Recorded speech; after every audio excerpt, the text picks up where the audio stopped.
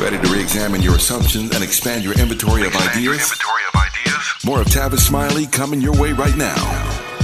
All right, as promised now, a conversation with Professor Stephen Zunes, University of San Francisco, about nonviolence as a potential alternative in the Middle East. Before we commence that conversation, listen to this clip, and I'll explain what you're hearing afterwards. My name is Rosalind Pacheski. I'm here with maybe 1,000 others, a lot of us Jews, but we are here to protest the genocide that is happening in our name. It has to stop. We are crying every minute. I have a dear friend, Mohammed, with his little family in Gaza. He almost got blown up today. We can't let this go on. We believe in justice and the right to live for everyone. But Palestinians have been the victims of oppression for 75 years, and it has to stop. That's why we're here, to say not in our name. I am older than the state of Israel. We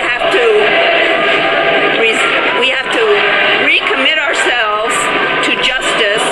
I believe that Judaism and Jewish ethics, this is how I grew up thinking, are about justice and about Rabbi Hillel's statement, if I am not for myself, who am I? And if I'm only for me, what am I doing here? I glossed over it a little bit. And if not now, when? Now. Peace now. Ceasefire now. President Biden and Blinken, listen to what people are telling you, especially the young people and lots of Jews. That's the sounds from Jewish Voice for Peace and their allies, who shut down the main terminal at Grand Central Station during rush hour on Friday, one of New York's largest acts of civil disobedience in 20 years. They were demanding a ceasefire in Gaza. The multiracial, intergenerational movement says about 400 folk were arrested, including rabbis, famous actors, and elected officials from the state and city of New York. And that person you heard is Rosalind Pacheski, professor of political science at Hunter College. That's what you just heard. I once interviewed Israeli Prime Minister Benjamin Netanyahu some years ago, and in the spirit of my hero, Dr. King, I asked Bibi whether he had ever considered the power of nonviolent action in conflict zones like the Middle East. At first, Bibi scoffed at me, sort of, and then, to my mind, he went on to dismiss and disrespect Dr. King, and you know me, after that, it was on and popping. So here we are all these years later, and Bibi Netanyahu is once again Prime Minister of Israel in the midst of yet another war. And I want to have a conversation right now for these 25 minutes or so. I could do it longer, and maybe we will, as this escalation continues to move forward unabated. So today is just a teaser, if you will. But I want to talk here briefly about nonviolence as an alternative, and I mean this seriously.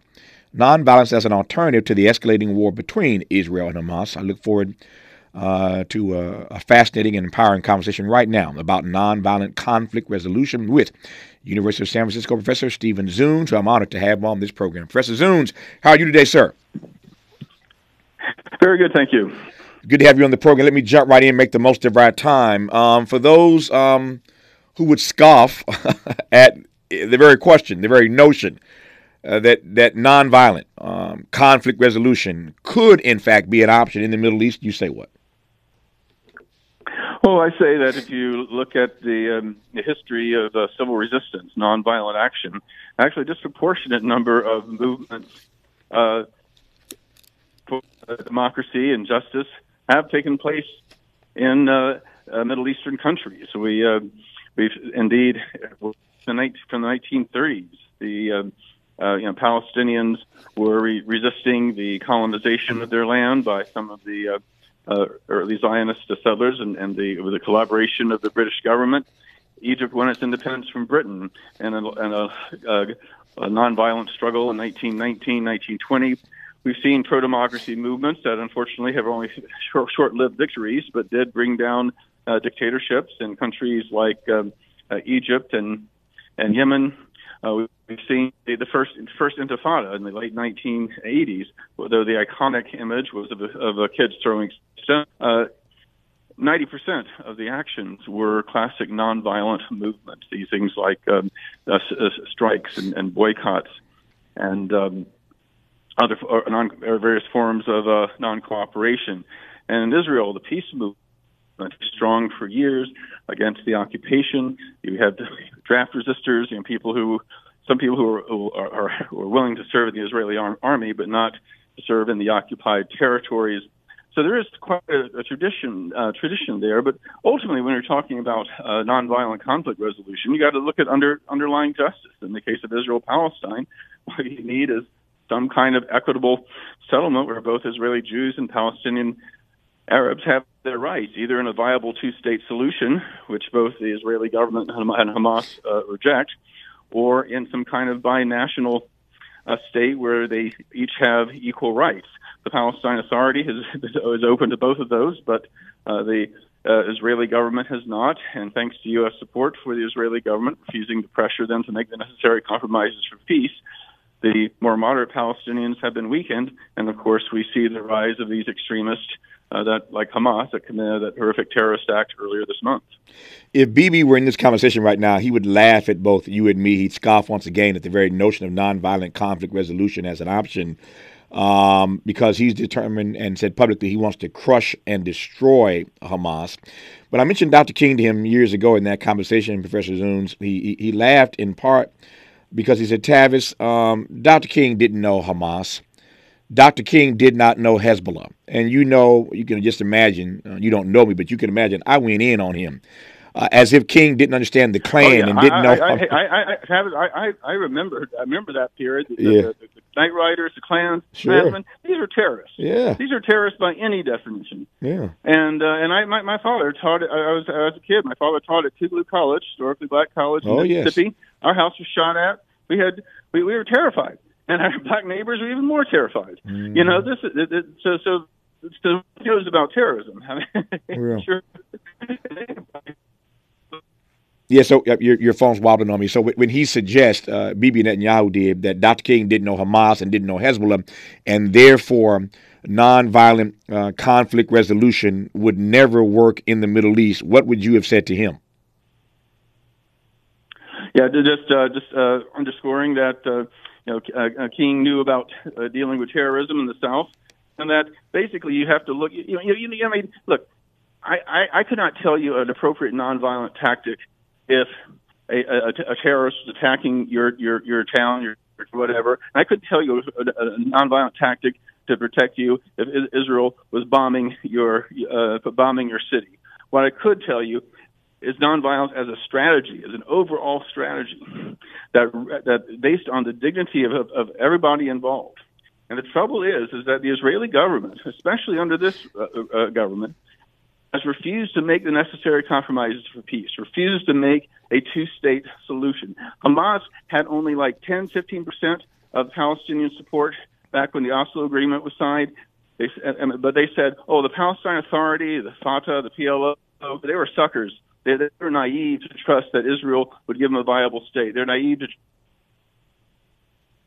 and they ended up being right on that, and so more and more people ended up supporting them as a result. If there had been a viable Palestinian state by the end of the 1990s, the Oslo process of the U.S. had pushed Israel to make the necessary compromises for peace, Hamas would not be a factor. In fact, the United States played a key role in getting Hamas to take over Gaza in the first place by when Hamas did well in the Palestinian legislative elections. The Bush administration pushed the Fatah, the more moderate secular party in the Palestine Authority, pushed them out, and when they did, Gaza by force. Yeah, it wasn't just Bush who supported Hamas. As I said on this program yesterday, I read a direct quote from Bibi Netanyahu, who basically said, if you do not believe that there should be a two-state solution, then you should essentially join me in supporting Hamas. And he cleared the way for tons of money to make its way to Hamas. That was Bibi then. like 2018, 2019. Now here he is in 2023, and he wants to crush and destroy them after having supported them as a way to play this game to not end up with a two-state solution. I digress for now. When we come forward, I want to talk about the point you just made about the dignity of everybody involved. That was your line. The dignity of everybody involved. Is there dignity for everybody involved? We'll talk about it with Stephen Zunes, professor at University of San Francisco, when we come forward on Tavis Smiley. For all the freedom-loving folk, this is Tavis Smiley. I feel like freedom. Who do you trust to get at the truth? Tavis Smiley. That's who. The conversation continues right now. I should mention, since we're talking about Dr. King, who I raised earlier in this conversation, this week on Thursday, as I recall, we will commemorate, whether you know it or not, now you will know it, the 40th anniversary of the day that Ronald Reagan signed the King Holiday Bill. Believe it or not, this Thursday. Feel old, don't you? I know I do. 40th anniversary this Thursday of Ronald Reagan, then president, signing the King Holiday Bill over great protestation. He didn't want to do it. He got forced into doing it, and then, as you know, there were states who dragged their feet, making it a holiday. Arizona, the last state to finally do so. We had to just go all in on Arizona. But a great lineup of guests on Thursday, including Breonna Joy Gray, the noted public intellectual Michael Eric Dyson, who's written powerfully about Dr. King, somebody named Nikki Giovanni will be with us on Thursday. A great lineup on Thursday as we commemorate the 40th anniversary of the King Holiday Bill, a great new documentary out about Nikki Giovanni's work, so we'll talk about that as well. So going to be a great lineup on Thursday, 40 years after Reagan signs the King Holiday Bill. I just want to mention that since I was talking about Dr. King moments ago. That's, again, on Thursday's program. Back to Professor Stephen Zunes now, talking about nonviolent conflict resolution as a real possibility in the Middle East, no matter how much Bibi and others will scoff at it. You were talking earlier, though, about the dignity of everyone involved. Let me ask you right quick whether or not you think there is dignity on both sides of this. I've said many times that I think part of the problem is that every Palestinian doesn't think that the life of a Jewish baby has the same value as that of a Palestinian baby, and vice versa. And that, for me, Professor Zunes, is part of the problem. Yeah, well, certainly the leadership of Hamas and leadership of the Israeli government don't value the lives of the other. That's for sure. But there have been many years of dialogue groups and activism. There have been Jews and Palestinians committing civil disobedience together to stop the expansion of these illegal Israeli settlements. I joined a group of Israelis and Palestinians a few years ago trying to prevent the school from being demolished by Israeli bulldozers in the occupied West Bank to make way for an expanded settlement. They've gone to protect olive groves that are being attacked by these right-wing Israeli settlers. So we've seen Jews and Palestinians together trying to stop the violence from the occupation. To your point about... And that's moving. There is definitely areas where they two can work together, and there's nothing quite like seeing people from the other side on your side. You know, that helps humanize the people. One of the tragedies of what's been going on was that some of the people killed in the Hamas terrorist attacks were people who lived on kibbutzim. These were collective farms. These are socialist entities. These are people who are largely against the occupation, against Netanyahu. And I know personally of a number of Palestinians who've died who are very active against Hamas, very much into peace and reconciliation, who've been killed by Israeli bombs. That's the thing. When you start killing civilians indiscriminately on either side, you know, you're killing everybody. Yeah. To your point about Jews, many of them who are not in lockstep with Netanyahu. We started playing a clip of some Jewish voices in New York who are not in lockstep with Netanyahu. We'll talk about that in our remaining moments. You're listening to Tavis Smiley. From Lamert Park with love, this is Tavis Smiley. Smart talk for curious people just like you. You're listening to Tavis Smiley. I've got 3 very tight minutes here, Professor Zunes. Let me close with this. There are a number of Jewish voices that are in opposition to what Bibi Netanyahu is doing, to what Joe Biden is doing. I was looking at some polling this morning. He's slowly starting to lose support in part because as the voices grow for a ceasefire, including Jewish forces, Bibi has said that ceasefire is surrender. And as you know, the Biden administration has stopped everybody from using the phrase ceasefire or, or de-escalation. So how do you read these growing voices in protest to what Bibi's doing? Yeah. Well, this could Gaza could be what listed Vietnam was to Lyndon Johnson. You have a president who has a surprisingly progressive domestic agenda. Let's say, that is alienating young voters, people of color, and other folks. I mean, more and more young Americans in particular see the Israeli-Palestinian conflict from the context of racial justice, from the context of indigenous rights, and are much more sympathetic to the Palestinian side than their elders. And this all-out position for this terror bombing, which has killed over 6,000 civilians in the past 3 weeks, is really turning a lot of people off. I'm hearing my students say, no way I'm going to vote for youth turnout, youth enthusiasm. That's critical if the Democrats are going to win. And he's losing it right now. This could be a real problem for the Democrats. Yeah, it's that phone line. I promise next time we have Stephen Zunes on, we'll get him on a better phone line. But I thank him for coming on today to engage us in this dialogue about nonviolent conflict resolution and why folk in the Middle East, Bibi Netanyahu and beyond, won't consider that. I mean, it changed this country, and the whole world took notice of what Dr. King and those practitioners of nonviolence were able to do to turn this country around, and to suggest that King didn't know Hamas or that King didn't know Hezbollah, and therefore that nonviolent conflict resolution has absolutely no weight or no resonance in a moment such as this, I think is completely stuck on stupid. That's just me. Again, we'll continue to track this, but there are a number of protests growing in this country and around the globe. There are a great deal more Jewish voices who are calling for ceasefire. And this is getting interesting. You heard Professor Zunes make the point very quickly a moment ago that this could be Biden's LBJ moment.